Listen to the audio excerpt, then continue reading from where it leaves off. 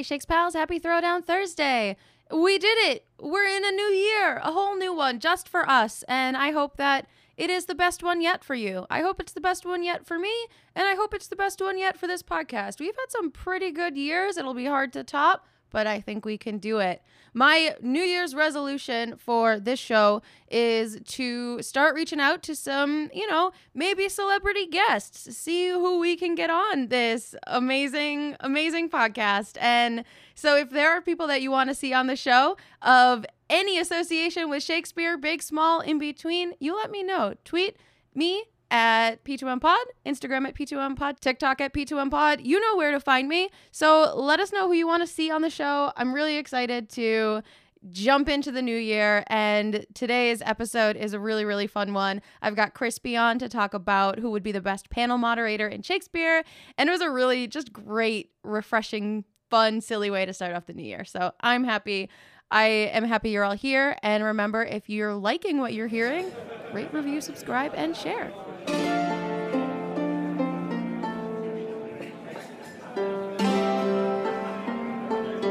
Welcome to Protest Too Much, a Shakespeare Showdown podcast where a guest and I go head-to-head each week, and you get to decide who wins.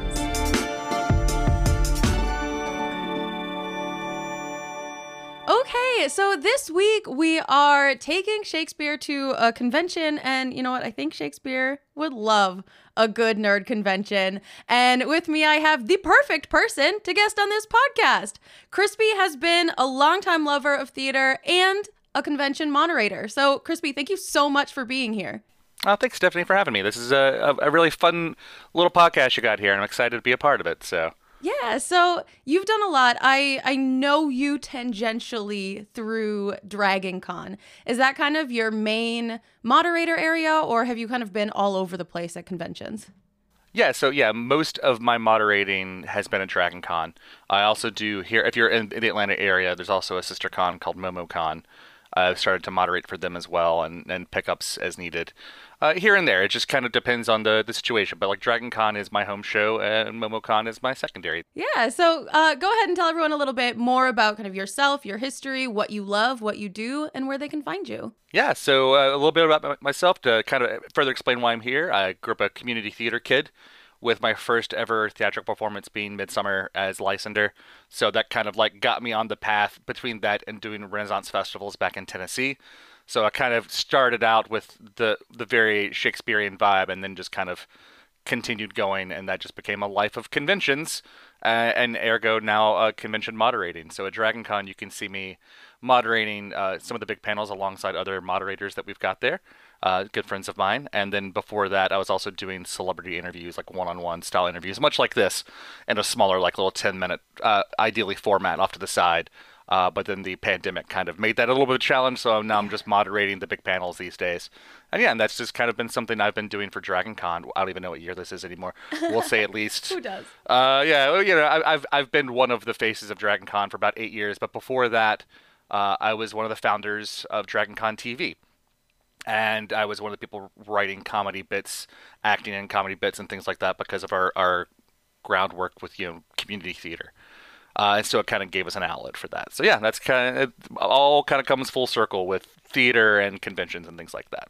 Yeah, it's the overlap of people who have all these interests is pretty much a most circle. Mostly a circle. It's almost circle, yeah. The Venn is basically just a little slices off to the side, that's about it. Exactly. You've got like little crescents for different types of fandoms, but really, I guess if you're into one, you're into most. So that's what I love about the community, is that there are so many people that I found that are like, oh, I also love Shakespeare. And I'm like, you do? Yeah, and that's the beauty of it too. So like for those of you listening, like this is the first time you and I have ever spoken together, but we found mutual love of Shakespeare through mutual friends of mine who was also moderators at Dragon Con, and then also going through like doing TikTok for a while there. I was doing I'm on TikTok, but I hardly use it. But I've got a puppet named Randall, which if you do any stuff with Dragon Con, you'll see me. He hosted the parade this year, for example, as the puppet dressed as Eddie from Stranger Things. So good. Layers than layers. But like for a while there, I thought one of my creative outlets could have been using TikTok to do Shakespearean monologues as my puppet. And like I had just done one for Macbeth when our paths had finally crossed, when they release the tragedy of Macbeth at the start of last year. So yeah, I love how big the world is, but how small and intimate convention circles make it feel. Absolutely. All right, let's get into the meat of it. So before we drop our characters, what are some things that make a good convention moderator? What are some of the things that you need so that I can steal all those things and apply them to my argument later? Precisely. No, I'm glad you brought that up because I would offer, like, we need a baseline because what I do is such a niche thing. When people like, oh, convention moderator, what does that do? So we'll kind of like scope out and kind of come in a little bit. At its core, if you don't know what a convention moderator is, it's someone you go to a convention, there's your panel of celebrities talking, and there's the one non-celebrity on the panel who works for the convention facilitating things.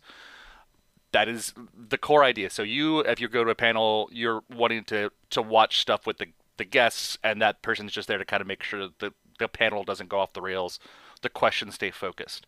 So what makes a good moderator is obviously there's listening, finding a thread, finding a story, but also making sure that you're not making the panel about you. It's really easy to be like, oh, I'm on stage with the celebrities. I'm a celebrity too. You don't want to steal the spotlight unless the spotlight is offered. For example, like the first ever celebrity panel I did was with Brett Dalton from Agents of S.H.I.E.L.D. Before this, I was already doing celebrity interviews, so I had a rapport and I know how to work with celebs. But it was just he and I on a panel, the last panel of a Monday at Dragon Con, and we just opened up the door to be like, hey, you're a theater kid, you're an improver, you play with me, and then so it became the two of us on a panel. But awesome. that is the exception, not the rule. So a good moderator encourages fun conversation, keeps the crowd entertained, keeps them engaged while not stealing the spotlight, just being kind of like right on the corner of the spotlight because they still have to have attention. Yeah. Okay. All right. So that's kind of your baseline there. Yeah, exactly. That's your baseline. Perfect. Okay, so with all of that, Crispy, who do you think in Shakespeare would be the best convention moderator?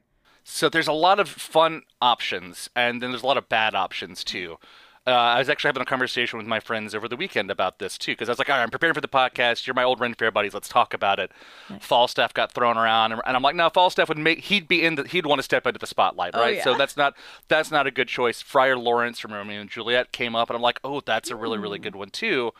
And then someone suggested a name which I'll be giving to you to kind of to give you a fun offering there, but it got me on the path of a role that I've performed twice.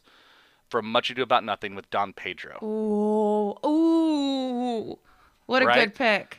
Yeah, so like as I sat there and I've been thinking about Don Pedro and like how he fits in that piece, he just worked for me. Yeah. And going along that path, I discovered the person that I want to give to you, also from Much Ado, is Beatrice. Okay. Because in a way they were very similar equals. They both had a lot of respect and admiration. He maybe had a little bit more admiration for her than she reciprocated. But still, there was a definite sense of understanding people, how to navigate people, and there was a very similar just viewpoint of the world between the two of them. I really love that. This is going to be a great argument. I think this is going to be kind of hard to find little differentiating points, but I think they're there. Yeah. So I'm very excited. Why don't you take it away for Don Pedro? Yeah, so Don Pedro, at his core in Much Ado, is like I've heard it referred to as the like a selfless facilitator. He has more lines than anyone else in Much Ado, and that's not something you really think of. When you think about Much Ado, you think about Benedict and Beatrice, and they've got these long monologues. You think about Hero and Claudio, even though Hero really doesn't have a whole lot of lines, but those are kind of your central pairs. And then you have a haphazard antagonist in Don John, right? Like it's just there to have the Much Ado, as it were.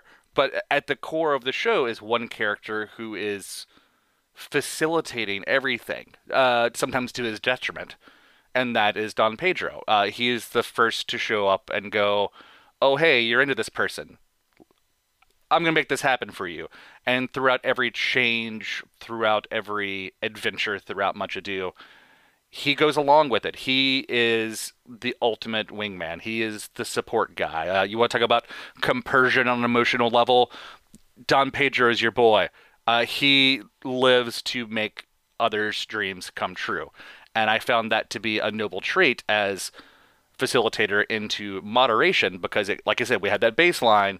You want to bring the drama, but you don't want to be the cause of the drama. You don't want to be the drama. Exactly. Yeah. Like I said, you don't want to be right in the middle of that spotlight, but you want people to know that you were responsible for making that spotlight happen. Yeah. You know, you want to be the best way I can describe Don Pedro, and in turn a moderator, is you want them just memorable enough that you forget about them after it's done, because you want to still remember the reasons that you were there with the celebrities, and Don Pedro does that. So when I tell people Don Pedro has more lines than anyone in Much Ado, no one believes me, but as someone who's performed that role twice, I'm like, no, trust me. Guy talks a lot. So yeah. So that's kind of like my baseline for that, as to where I think he kind of falls into that. And we'll go back and forth and explore a little bit the pros and cons, but that's kind of where I'm coming at my approach with Don Pedro. Okay. But have you considered that Beatrice, in a very similar vein, is really focused on other people's happiness? It is not until her family and friends trick her into finding her own happiness that she even has it at the forefront of her mind. Her whole goal is to put Hiro up on a pedestal and help her get the life that she deserves. And it's not, I think one of the cool things about watching panels with celebrities is that the questions that are asked aren't just fluff pieces. They're not attacking. They're not like hard questions, but you're finding the meat of their stories and something interesting that I couldn't see in a YouTube video from another convention panel that they did. And that kind of, I hesitate to use the word critical because I don't think it's the right word, but I don't know what the right word is right now. So, Beatrice has that critical approach towards Hiro. There's a whole scene where Leonardo is like, well, if the prince proposes, are you going to accept? Because there's the whole, noting whatever. And Beatrice is like, don't just say yes to anyone. Make sure that you're happy. Make sure that the person you're saying yes to is going, father as it please me. So making the people on the panel comfortable and encouraged and hyped, but not just giving surface level things, like having a little bit more of investigation. I don't know. I'm not wording anything right, but like, you know what I mean? Like finding some meat in their stories rather than just glazing over the surface. And I think Beatrice could handle that really well. And she would never come across as being too pushy because she's got such a bright and welcoming personality when she's putting it on, right? We know when she can toss it out there to Benedict, that's a very different kind of special relationship. Every time that she has a conversation with a prince who is in all ways superior to her, she is very gentle with him. When he proposes, whether you take that as sincere or not, she is very, very gentle and kind to him. So it shows that she knows how to work with people in different statuses than she is. And when you're a moderator, you are in a different status than the people that are on the panel. So she knows how to differentiate. She could take something and if it's tossed to her, hey, let's improv around, let's do this. She's got the intellect to meet you where you are and have some fun and stay engaged. But she's not going to, she kind of knows where she fits in those relationships. And then the last thing I want to say is that encouraging fun conversation and keeping the crowd engaged and entertained, she would have no problem. If there were delays or if there needed to be stalling in any way, like she would be a pro at keeping the crowd interested and in the room and hype for when the panel got started. Mm-hmm. So that's my baseline for Beatrice.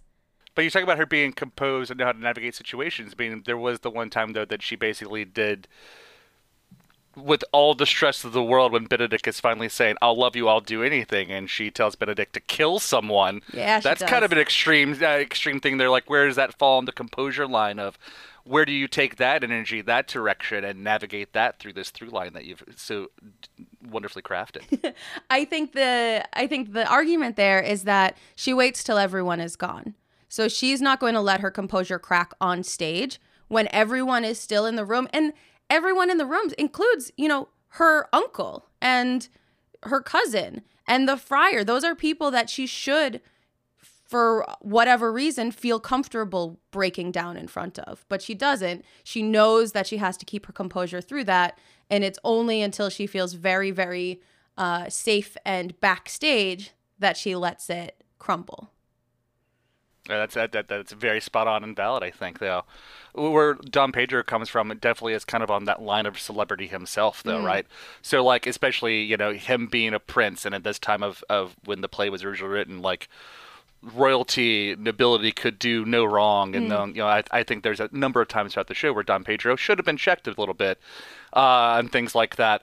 But he still kind of goes with it. In support. He's going along with the narrative. He's like, he sees where the story is changing and doesn't try to let it veer off the target. He's like, all right, no, we're going this way now. So let's, you know what? Let's keep going this way and let's see where this path takes us.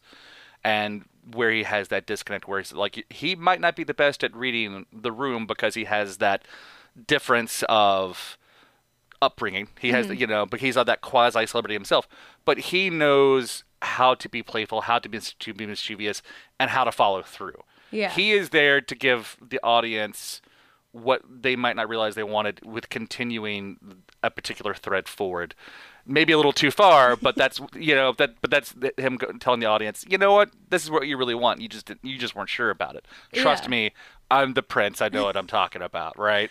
Well, so here's my question for Dom Pedro.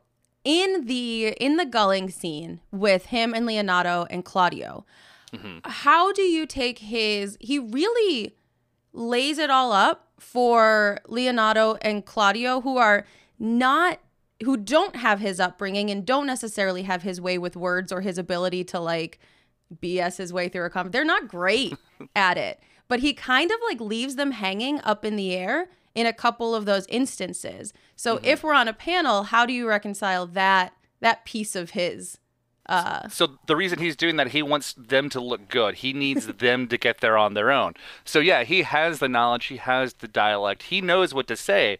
But if it comes from him, you know, like Benedict says in that same scene, like, I would believe this to be a jest, but the gray bearded man is the one saying it. Like if this is just Dom Pedro, I wouldn't believe it, but it's Leonato saying it.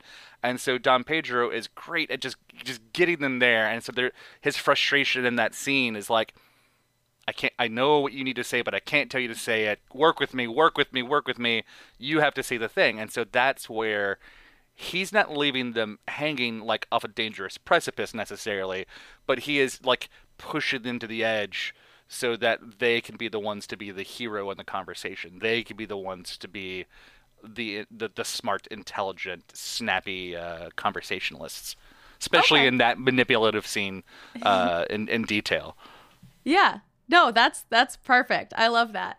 My other thought for Dom Pedro is how do you read? This is more not really a criticism, but kind of an open-ended, since you've played Dom Pedro. How do you read the ending of the play? So everyone has their happy ending. Everyone has their resolution. Everyone on the panel is getting their applause. And he's kind of sulking in the corner enough that Benedict feels like he needs to engage him with his whole get thee a wife, whatever. Get thee a wife, yeah, exactly, yeah. How do you read his like attitude or his emotions there? Oh, that's a fascinating thing for me personally, because to me it reads differently at the different times I've played him throughout my life and stages of my adulthood and stuff like that. So you can take it on that surface level emotional. He's like, yeah, really, you know, like, you thought I was joking about Beatrice, but no, really, I was kind of into her. And there's enough clues of that throughout the play. Like, there's enough there that I feel like that was probably a plot line that Shakespeare could have followed through on a bit more. But he's like, it's not important. You know, in these days, we would have said, give it another pass, tighten that up, you know, add more or cut it out. Like, it's a very confusing points of narrative. Yeah. But, you know, as someone who also is a facilitator himself, not just at DragonCon moderating, but I also host Halloween events, so like movies on my lawn and things like that. I put a lot of work for things that people will never notice because I want experiences to be authentic. But then once you've obtained that goal, once you've reached that high, you got the drop on the other side. You know, whether like you've just gone to a convention, you've got the con drop, you've got the post-con blues. In this case, I think there's a degree potentially as well where I've seen it where Dom Pedro is like, everyone's got what they want. I'm happy. I can breathe again. Like I can start to re-internalize. I can start to recharge. And when people are at their high, they're going to see that as someone at their low. But really, it's just such the difference of the perception there. Like the people are now looking down on him where he's now being vulnerable, where he's just being a little bit more exposed at that moment. He's got that chance to breathe. And it just kind of looks as if he's at a little bit more sullen. But, but at the end of the day, I think it is still more fun to play with him being a little bit smidge crushing on Beatrice. So I like to do a little bit of both there.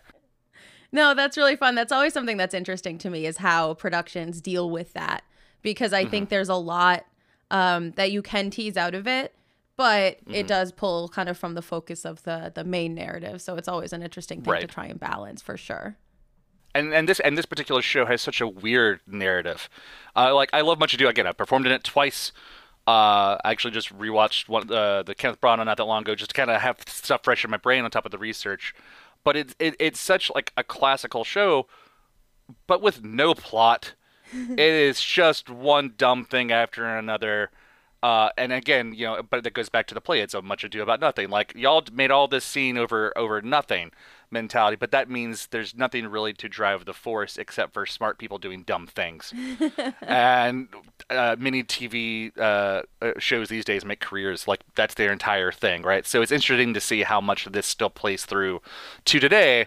And I've done panels with these celebs on these shows where I've been like, your character has a PhD. Why did it do these? Why are you doing these dumb things? The plot's got to go forward, man. And it kind of comes that full circle with the Shakespearean idea. So Much Ado, not much of a plot really, but everything keeps going. Yeah. And it Don is very Pedro sitcom, is there to isn't it? It's very sitcom-esque. Yeah. Like you can divide that up really probably up into like a 4-episode sitcom, really, because like you think the play is going to be about Claudio wooing Hero. Surprise, that's done. Oh, wait, there's drama. Nah, it was Don Pedro was actually, so that first act, you're just like, what is going on here? Why? All of the Baraccio, like the whole trying to convince Claudio that Don Pedro was wooing Hero for himself, like all of the Don John plots are they're just so silly and so ineffective. And then we get to the wedding and it's happens, but like third time's a charm, I guess. Yeah, right? And the wedding to me, like, and this is where I say, like, Don Pedro should be checked and things like that. Just because it's like, you all let this happen and you just stood by. So maybe not the best, like, wingman in an emotional sense, but it's that same mentality where I say, like, but it'd be good in a panel because you want the, I treat panels like you mentioned earlier with Beatrice. And, truthfully, I would have selected Beatrice for myself because I do think Beatrice would be the better moderator over Don Pedro for the points that you had. Because it's about finding the things that you might not see in the YouTube video elsewhere, right? And that's kind of my approach for panels in general. But Don Pedro is definitely there to be the tried and true. He's the trusted guy. He's going to get to that panel. It might not be the most entertaining panel, but he's going to get the job done. And it'll still be memorable and things like that. It's just wild to see how all of this kind of comes back together. Yeah, I love that. Y'all, what do you think? Is it Beatrice? Is it Don Pedro? Who is going to support the show? Who is going to be the best panel moderator? You can vote on Twitter, TikTok, or Instagram at P2M Pod. Crispy, thank you so much for being here. This was super fun. Yeah, no, it's fun. Yeah, this is one of these arguments that I feel like we can't go on for a long time because, like, yeah, we both got it. Yep. Because Beatrice, Don Pedro, like when I stumbled into this, I was like, oh, this is not an argument. These are just going to be observational points. Mm-hmm. But it's great, and thank you for having me and be a part of this. And I hope that your viewers get to be engaged, and if you guys come to Dragon Con and see me on a panel and be like, hey, I heard you on that podcast. I'll be at MomoCon Memorial Day weekend, and then Dragon Con is Labor Day weekend here in Atlanta, and then beyond that, you can catch me on the social medias. I think you've got my information, so we'll just link it in the episode description. Yeah, awesome. Yeah. No, this is great. I thank you for this wonderful afternoon. Thank you so much. And thank you, everyone, for listening. We'll see y'all next week.